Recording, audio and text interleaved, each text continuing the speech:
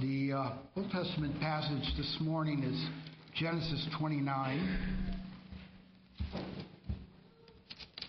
one of the Old Testament passages. I will be reading the first 14 verses, reminding you as I do that this is God's own holy word. Then Jacob went up on his journey and came to the land of the people of the east. As he looked, he saw a well in the field, and behold, 3 flocks of sheep lying beside it. For out of that well the flocks were watered. The stone on the well's mouth was large, and when all the flocks were gathered there, the shepherds would roll the stone from the mouth of the well and water the sheep, put the stone back in its place over the mouth of the well. Jacob said to them, "My brothers, where do you come from?" They said, "We're from Haran." He said, "Do you know Laban, the son of Nahor?" They said, "Yes, we know him." He said to them, "Is it well with him?" They said, "It is well, and see, Rachel his daughter is coming with the sheep." He said, "Behold, it's still high day. It's not time for the livestock to be gathered together. Water the sheep and go pasture them." But they said, "We cannot until all the flocks are gathered together, and the stone is rolled from the mouth of the well. Then we will water the sheep." While he was still speaking with them, Rachel came with her father's sheep, for she was a shepherdess. As soon as Jacob saw Rachel, the daughter of Laban, his mother's brother, and the sheep of Laban, the mother's brother, Jacob came near and rolled a stone from the well's mouth and watered the flock of Laban, his mother's brother. Then Jacob kissed Rachel and wept aloud. And Jacob told Rachel that he was her father's kinsman, and that he was Rebekah's son. And she ran and told her father. As soon as Laban heard the news about Jacob, his sister's son, he ran to meet him, and embraced him and kissed him and brought him to the house. Jacob told Laban all these things, and Laban said to him, "Surely you're my bone and my flesh." And he stayed with him a month. And then our text this morning comes from the book of Judges, chapter 8. I'm going to begin reading with verse 13, and we'll read through verse 35. And again, as I do, I want to remind you this is God's own word. Then Gideon, the son of Joash, returned from the battle by the ascent of Heres. And he captured a young man of Succoth and questioned him. And he wrote down for him the officials and elders of Succoth, 77 men. And he came to the men of Succoth and said, "Behold, Zebah and Zalmunna, about whom you taunted me, saying, Are the hands of Zebah and Zalmunna already in your hand, that we should give bread to your men who are exhausted?" And he took the elders of the city, and he took thorns of the wilderness and briars, and with them taught the men of Succoth a lesson. And he broke down the tower of Penuel and killed the men of the city.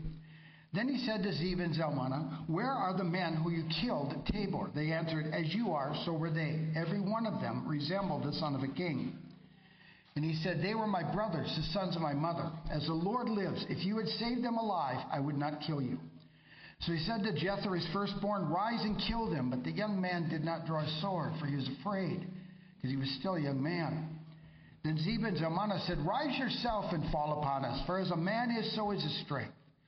And Gideon arose and killed Zebah and Zalmunna, and he took the crescent ornaments that were on the necks of the camels. Then the men of Israel said to Gideon, "Rule over us, you and your son and your grandson also, for you have saved us from the hand of Midian." Gideon said to them, "I will not rule over you, and my son will not rule over you. The Lord will rule over you." And Gideon said to them, Let me make a request of you. Every one of you, give me the earrings from his spoil." For they had golden earrings, because they were Ishmaelites. And they answered, "We will willingly give them."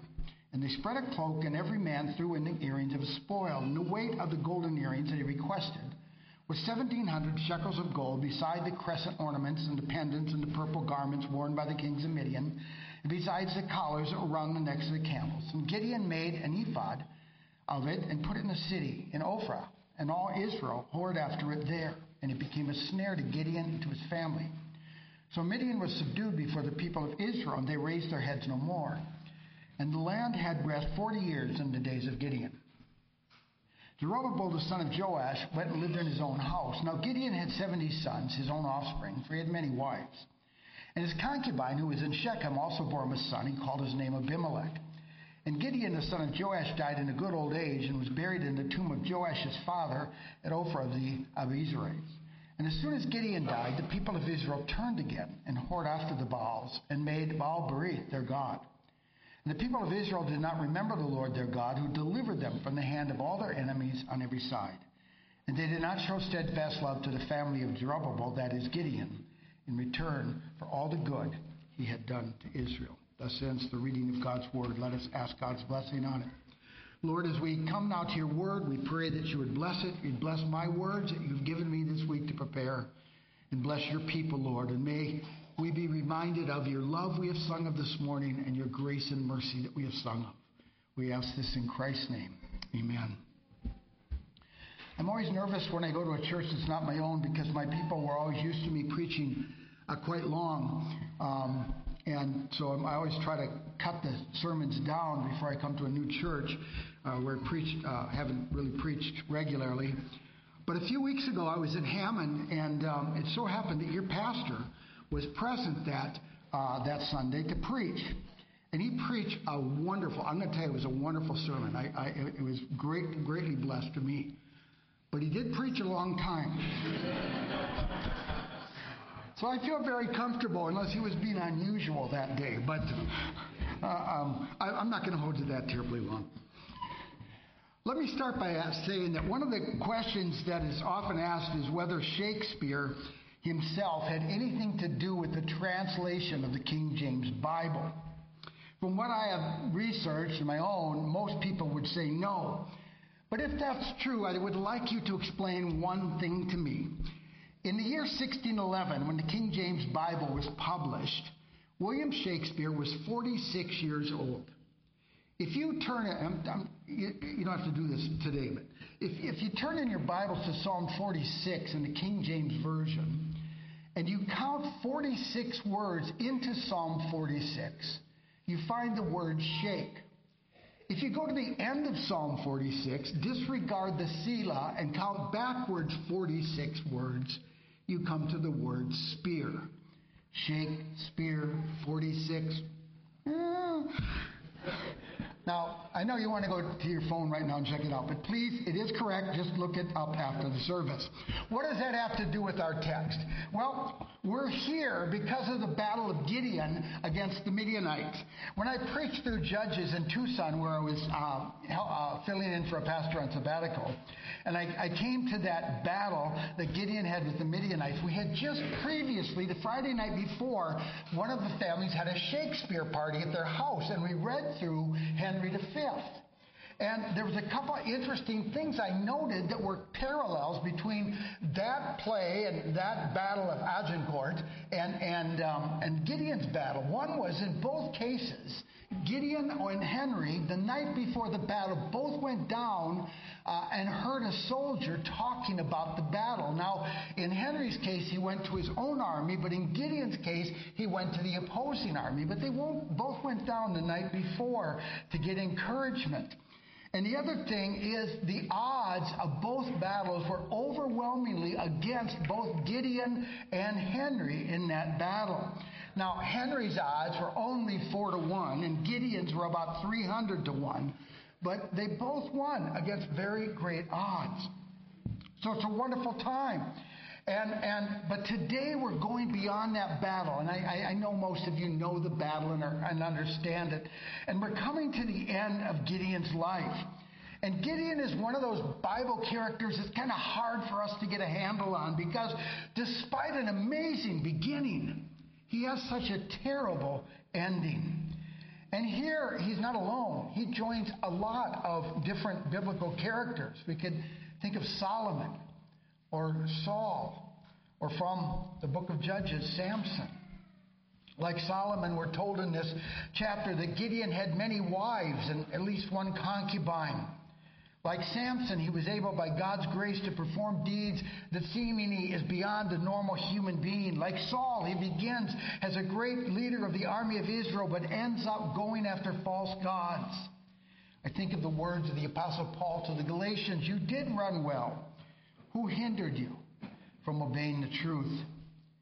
Gideon's been doing pretty well up to our text.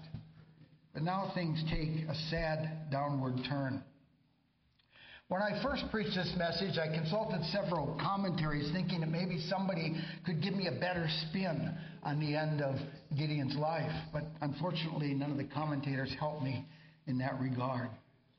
Well, let me give you a little background to the text so you know where we're at. Chapter 6 gives us the call of Gideon and his famous fleece, I'm sure you're aware of. Chapter 7 gives us the battle of the Midianites with its conclusion.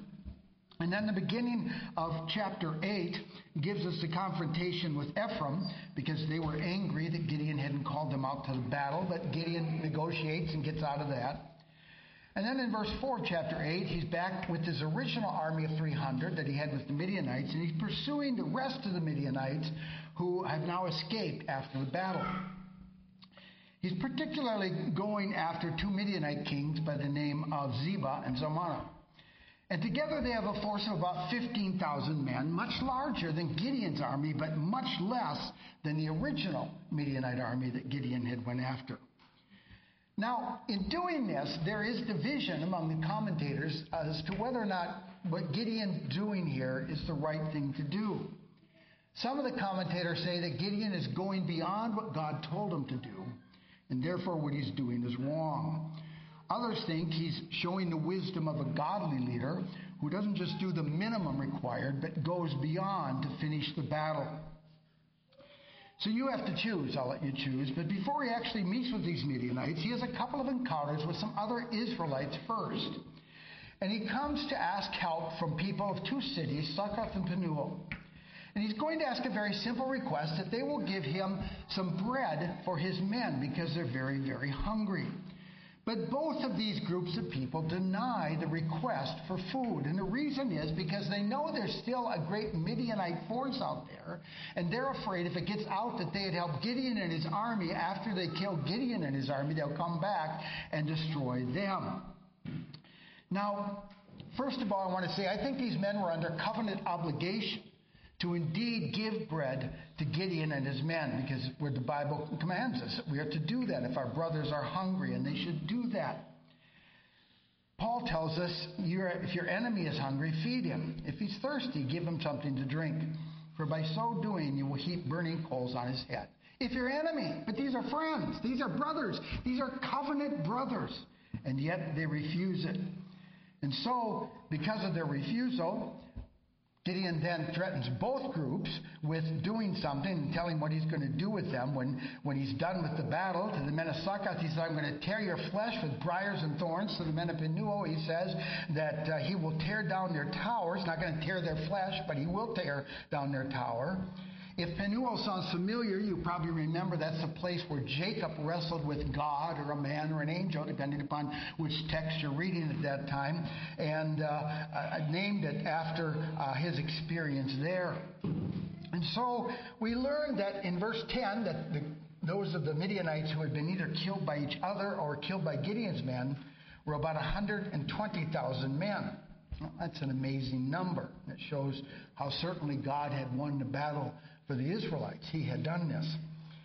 And in verses 11 and 12, it seems that God is still with Gideon, because they are able, with his 300 men, to again defeat the 15,000. Even though the odds are not as bad as the original battle, they're still 50-1, which is still a pretty formidable set of odds.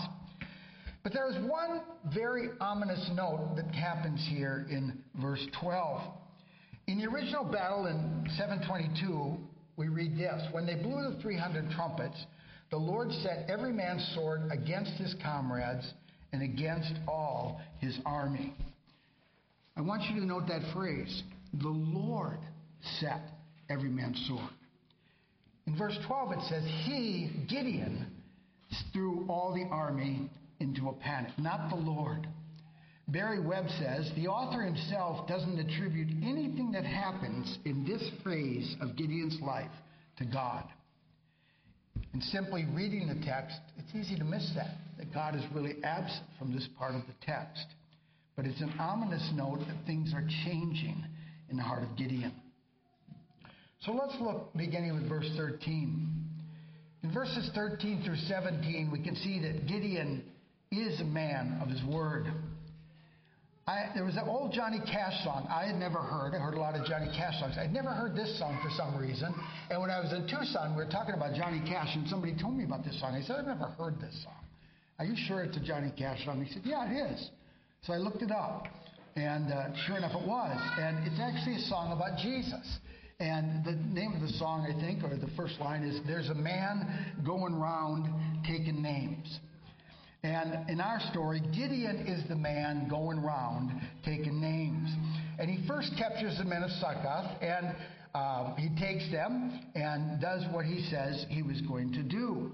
And I heard a man years ago speaking, and he said that when he was a kid, his dad came home, and his dad said something that I think maybe most of our dads at one time said to us.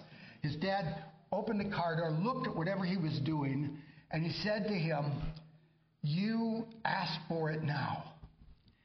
And he said, he looked at his dad and said, "Well, I changed my mind." Well, they had asked. Gideon says, "You asked for it, and now you're going to get it. You taunted me. You said what was going to happen. Now I'm going to tell you what I was going to do." And so in the old days, people would talk about, parents would say, "Well, I took my son to the woodshed." So Gideon takes these men to the some kind of shed where there's thorns and briars, and tears their flesh in doing that, and greatly punish them. It doesn't say that he kills them, but at least he greatly punishes them. And again, we say, well, you reap what you sow, and they didn't want to help Gideon, and now they deserve all this. But at the very least, we could probably say Gideon isn't practicing the golden rule here, is he? Nor does he really exhibit humility and forgiveness in doing this. Again, years ago, I heard a man in a sermon talking about, he said, if most Christians are asked, if you could live at any time other than this time in history, if you could have picked any one time to live, what would you pick? And most people respond to this the same way. They almost all say, I would like to be there when Jesus was walking the face of the earth, when he was doing miracles, when he was teaching, when you could touch his garment. I would like to be there. And the man said, I understand that, but he said, not me. He said, if I could live any time, I want to live in the time of the kings where you can grab your enemy by the beard, take your sword and put your sword to him and glorify God where you were doing it. Well, that's what Gideon's doing. And the same thing happens to the men of Penuel, but they seem to suffer a much worse fate, as Gideon indeed seems to put them to death in this time. Now, I have heard, I've never been in combat myself, and probably some here have, but I have heard that being in combat really changes a person from those who've been in it. They've told me this.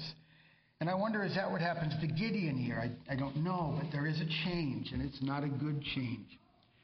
And whether we want to justify Gideon for what he's doing here or not, we can certainly say he isn't doing the things that would heal to the unification of the nation.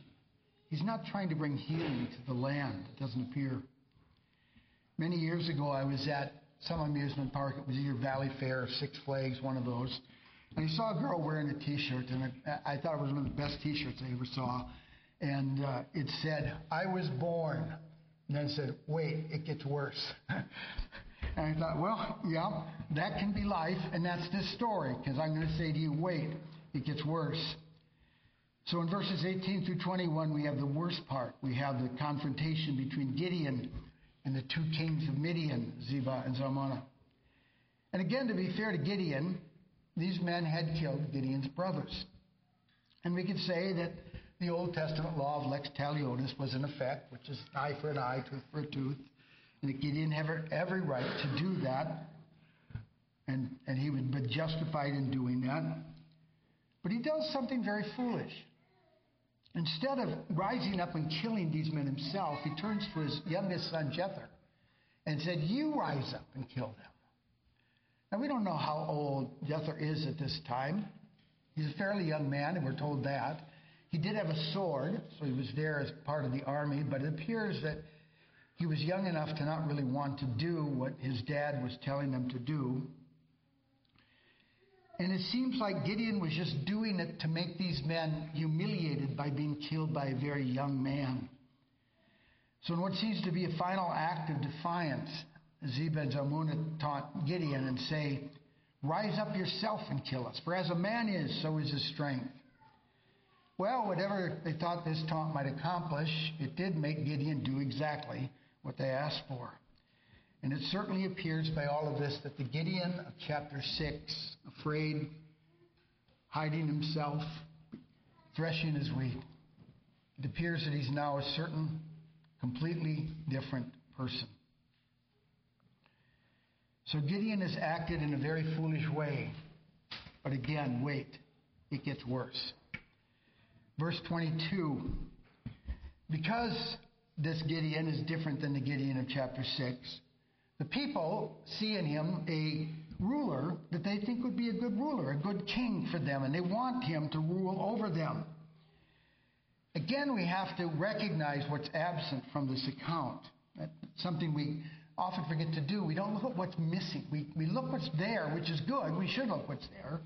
But we don't always look at what's missing in the account. What has there not been that we found earlier? There's been no worship of God, we're told about.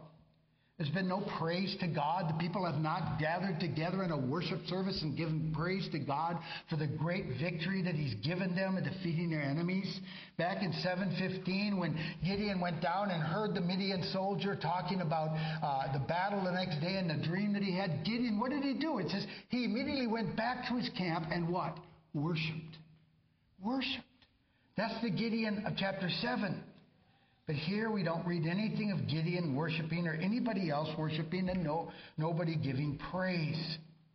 There ought to have been great rejoicing. Remember what the children of Israel did in Exodus chapter 15 after they had defeated Pharaoh's army. Well, they really hadn't. They hadn't done anything except cross the sea. But remember the great rejoicing after God had drowned all of Pharaoh's army and his chariots in the sea. And the people gathered together and sang, I will sing unto the Lord, for He has triumphed gloriously. The horse and the rider thrown into the sea. And they exalted God and they called Him their Father. And they did all of those wonderful things. And that is what they should have done here, but there is no mention of anything like that happening. And in verse 22, they say, rule over us, you and your son and your grandson, for you have saved us from the hand of Midian. Not God. You, Gideon. It would have been right for Gideon to say, all right, God used me, but it was God. Obviously, I couldn't have done this. This is nothing I could have done. But he doesn't do that. So things are going very wrong. In verse 22, they basically ask Gideon, start a dynasty. We want you, and then we want, Prince Charles to become King Charles, and the next one, and so on, and all of that. At verse 23, it seems, well, wait a minute, Gideon seems to do the right thing here. He actually refuses the request, and instead he replies to them that they should just allow the Lord to rule over them. Oh, okay, things seem, they're coming back on track now. Gideon's doing the right thing. Gideon, way to go, man. You're doing it. And the offer of a king would have been a tempting offer to Gideon. I'm sure that would have been the case. But then in verses 24 through 25, the pendulum swings back so quickly in a shocking fashion. And I have to say, it's really hard for me to understand what Gideon does here. There seems to be nothing in this account that leads us to what happens here. It's like if you're reading a novel sometimes, and you're reading through it, all of a sudden you come to something that happens, you go, oh, wait a minute. There's been no background laid for this. There's no reason this should ever happen. This character has not been portrayed in this way. It's not right. This is completely out of place. The author really goofed up here. Well, it almost seems like that. It seems like, wait a minute, what's going on here, Gideon? This doesn't seem like you to do this. He asked the men to give him all the golden earrings. Okay. And they agree to do that, and they throw them on the ground, the cloak that's on the ground. We're told the amount of the earrings was 17,000 shekels. We don't know exactly how much that would be in today's currency, but estimates range over $1 million for that. So what does Gideon do with it? He takes it and fashions it into an ephod, which would have been a priestly garment, but of course not if it's made of gold like this. And he basically erects an idol in what he does. And he puts it up in his own hometown, in a sense to make it a rival place of worship to where the tabernacle was to be later, and where the Ark of the Covenant was, and all of those things, and which would have been somewhere else. But again, we see that he's doing the wrong thing. Idolatry has come in Israel. So Gideon, who begins his career by getting rid of idolatry out of Israel, now closes his career by bringing it back. Verse 28 says, the land does have rest for 40 years. Now, many people defend Gideon in this action here, and they say, well, his heart was in the right place. He was trying to restore true religion to Israel in what he was doing. The Geneva Bible has this comment, his intent was to show himself thankful for his victory by the restoring of religion, which deed, because it was not according as God had commanded, turned to their destruction. They're saying he tried to do the right thing by this deed, but it actually ends up turning to their destruction. I liken this a little bit to David when he wants to bring the ark back. And he's got a right heart. He wants the right thing. And we know David is a man after God's own heart. And he wants to do it, but he just forgets he should have looked at the instruction book first. If he had, he would have known how he should have brought the ark back. But he didn't. What did he do? He copied the Philistines and how they took the ark. And everything went well for the Philistines, but everything didn't go so well for David when he tried to bring the ark back in that way. He ignored the law of God. And perhaps Gideon's heart is in the right place, but he's ignoring God's law in what he does. And it also can remind us as they take all of the golden earrings and fashion a golden idol. I'm sure several of your minds probably go to the episode of the golden calf. And so, verses 29 to 35, Gideon had turned down the offer of being a king, but there are two things we're going to come to here that indicate he still thinks of himself as a king. The first thing we see is that he has many wives, like many of the kings had in particular. Again, we probably think of Solomon. And of course, he didn't come near to Solomon's record, as far as we can tell, but he still had many wives. All of this was in disobedience to what God commanded in Deuteronomy 17:17. And he shall not acquire many wives for himself, lest his heart turn away, nor shall he acquire for himself excessive silver and gold. Well, Gideon's pretty much disobeyed all of that, although technically you could say he's not a king. And as much as we find polygamy abounding in the Old Testament, we also know it was never God's desire for a man to have several wives. The old radio preacher, Dr. J. Vernon McGee, some of you may recognize that name, back in the 70s when I was driving a floral van and delivering flowers to ladies. I would listen to Dr. McGee. He would come on the radio every day, but he had a very distinctive voice. But he said, God did not create several Eves for Adam. He created only one. God did not remove all of Adam's ribs. He only took out one rib. But let's note here the integrity of our scriptures, in particular as to what it records. Gideon was a great hero. He led an army against 300 to 1 odds. And yet we come to this part, and isn't it interesting what the Bible does? It doesn't hide the faults of its heroes. Other books do that. They give us these great heroes, but they hide the faults of that hero. But scriptures tell us the truth, no matter what that truth leads us to see. Richard Rogers, the old Puritan writer, says, it teaches us that the faults and blemishes of God's servants are set before us in the Scriptures as well as their virtues, in which respect the Scriptures are unlike other human stories or writings, which through hatred or flattery obscure the truth. In verse 31, we're told he had at least one concubine, but the wording of the verse seems to indicate he had more than one. And here's the second thing. If you're wondering, well, he still hasn't admitted being a king. Okay, I might grant you that, except for he names his son Abimelech, which means my father is a king. So what does that tell you right there about that? So I find that interesting. It's kind of like if I had a son and I named him, my father is a really great guy. You know, that would be great. I've had a name for years. Maybe somebody here will do this for me. I've asked my children. They have steadfastly refused to do this.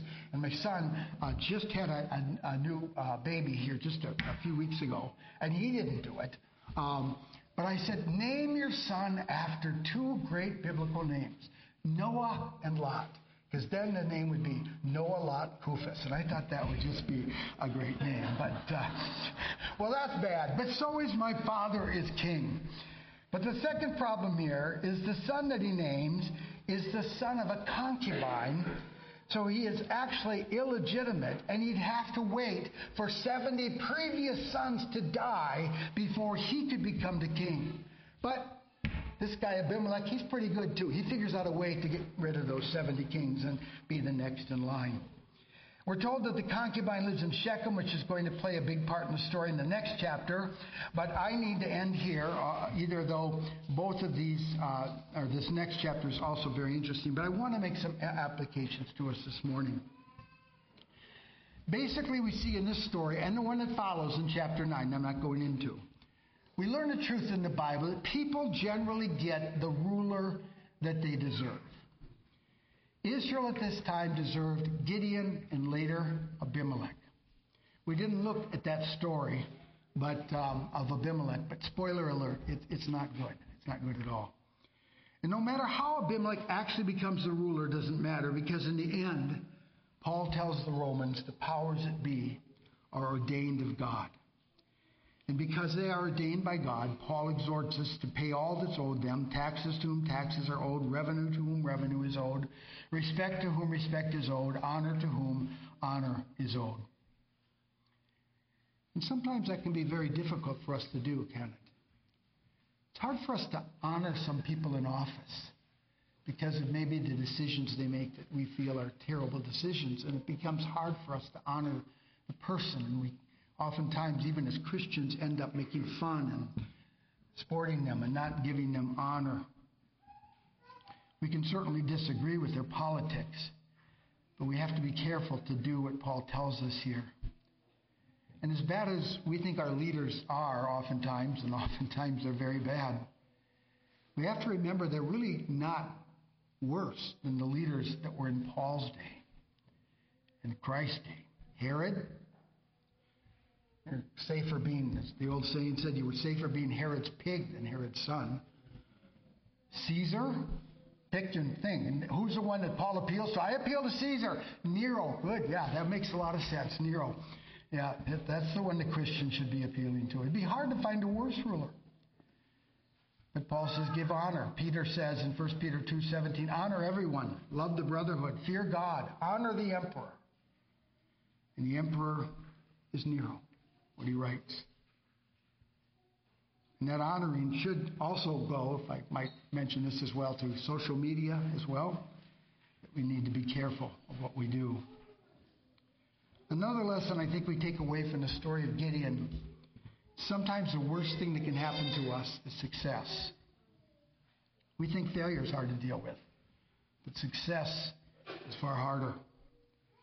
When you think about the biblical characters who had to deal with success, we don't see too many good results, do we? Solomon had loads of good success. Look what happened to him. Hezekiah is another biblical king who great things and great success, but look how his life ended. Samson, it's another one. I could mention others, but it just bears out what happens to us in real life. When I came into the OPC in 2005, I was able to bring a church with me that had been a charismatic independent church. And that church is now Covenant OPC in Hammond, Wisconsin, where Pastor Lems is the pastor. And I was able to bring that church into the OP. It's a church I had planted. And in those days, I would hear about, all these church planters that were having such difficulty. And I was on the Presbytery Checks Committee that dealt with home missions. And there was these pastors that were just failing. And I thought, how can you fail? This is such an easy thing. You just do it. You just go out and do the right things. Everything works out. And the church plant is successful. Like this church plant I had. What's wrong with you guys? Since that time, I have been in charge of 3 church plants, to which none have a OPC church in existence there today. And I realize I could give you a list of reasons why that's so, but the truth is they didn't happen. And I look at them as failures, and I know I shouldn't, nor should I look at the other as success. But I can tell you, failure has been very, very good for me. It's taught me some humility, which I'm sure you've been able to pick up on along the way here. Of course, I'm not saying I've conquered pride. I certainly haven't. But it did help a little bit in that area anyway. Proverbs 38:9 says, give me neither poverty nor riches. Feed me with the food that is needful for me, lest I be full and deny you and say, who is the Lord? Or lest I be poor and steal and profane the name of my God. But I really want to emphasize this morning, for this last part of the message, the end of Gideon's life again, where the Scriptures plainly tell us of his failings. Now, why does the Scripture do that? I mean, it didn't have to. Wouldn't it feel much better if all those stories of Solomon, Samson, Gideon, on, wouldn't it feel better if they all ended really good? Well, the Scripture, I think, does this for several reasons. One is, I think it does it as a warning. A warning that to us, no matter how greatly God has used us, we have to be careful to recognize we can still fall. Scriptures are full of warnings of that, not only by examples, but by exhortations. 1 Corinthians 10:12, let anyone who thinks he stands take heed lest he fall. God uses these warnings to protect and to shield the elect. But we must always, as Peter says, use all diligence to make our calling and election sure.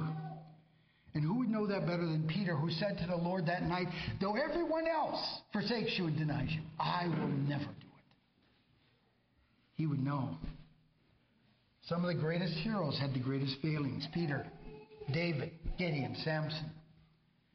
A second reason, I think, that Scripture records these failings is so as a church we might always work for the restoration of the fallen. I've often quoted this old saying about the church, but someone said the church is the only group that kills its wounded. And I think sometimes we do that. In Galatians chapter 5, Paul gives us a listing of what he calls the works of the flesh, and he lists out 17 things that he calls those works and talks about them, and they're horrible things. Sexual immorality, orgies, drunkenness, division. He goes on to say that those who do such things will not inherit the kingdom of God. But then, unfortunately, we have a chapter division, one of those terrible chapter divisions, that causes us to not connect that chapter with what just had been said. But in the beginning of chapter 6, verse 1, Paul says, brothers, if a man is overtaken in a fault, you which are spiritual, restore such a one, considering yourself, lest you also be tempted. What fault? Well, all the faults he had just listed. I've just given you all these faults, you see. Now, if somebody could get caught up in that, but if they do, work towards their restoration. Restore this brother or sister. And I think sometimes in the church we're not as good at restoration as we are at discipline. And we need to be careful in that area. But the last reason I'm going to give you is the one I want to close with this morning. And to do this, I have to do a little experiment with you, okay? And you have to be honest with me. You're not going to say it out loud, but I want you to think of something. And I want you to be honest with me and tell me the first thing that comes to your mind, okay? And don't try to be spiritual here. Just try to come up with the first thing that comes to your mind. I want to give you a biblical name to which there's many stories. I want you to think of the first thing about this person. The name I'm going to mention is Lot. Okay. I wonder what came to you first. Did you think of the story about how Abraham went to him and said, here's all the land, choose what you want and I'll take the rest? And Lot chose the best land instead of giving to his uncle who had blessed him in so many ways what he needed. Maybe you thought about the story how Lot first pitched his tent towards Sodom, and then he ended up living in Sodom, and then became one of the rulers of Sodom who sat in the gates of the city. Or maybe you remember him sitting in Sodom and being taken captive, and Abraham had to go and rescue him. Or did you think about him when the angels came to visit and surrounded his house, and good old Lot said, hey, let me give you my daughters instead? Maybe you thought of that. Or did you think of him dwelling in Sodom in the midst of great wickedness? And the word of God came to him, the city he lived in was going to be destroyed, that he couldn't convince one person outside of his family to leave the city. And he couldn't even get his own family out. Or did you think of him at the end of his life, living in a cave with his 2 daughters, and getting drunk and having relations with both of them, and they having given birth to 2 of the great enemies of Israel, the Ammonites and the Moabites? Wow. Lots of bad things to think about with this guy's life, isn't there? Lots of those terrible things. But when God comes to mention Lot, in his last mention in the Bible, I wonder what adjectives God comes up with to describe Lot. 2 Peter chapter 2, verses 7 and 8. And if he rescued righteous Lot, greatly distressed by the sensual conduct of the wicked, for as that righteous man lived among them day after day, he was tormenting his righteous soul over the lawless deeds that he saw and heard. Did you hear God's adjectives for Lot? Righteous, righteous, righteous. And if you want to look at the next verse in Peter, you can add godly. Can you see how much more gracious God is than we are? This chapter in Gideon in Judges is not the last reference to Gideon. The last reference is Hebrews 11:32, and what more shall I say?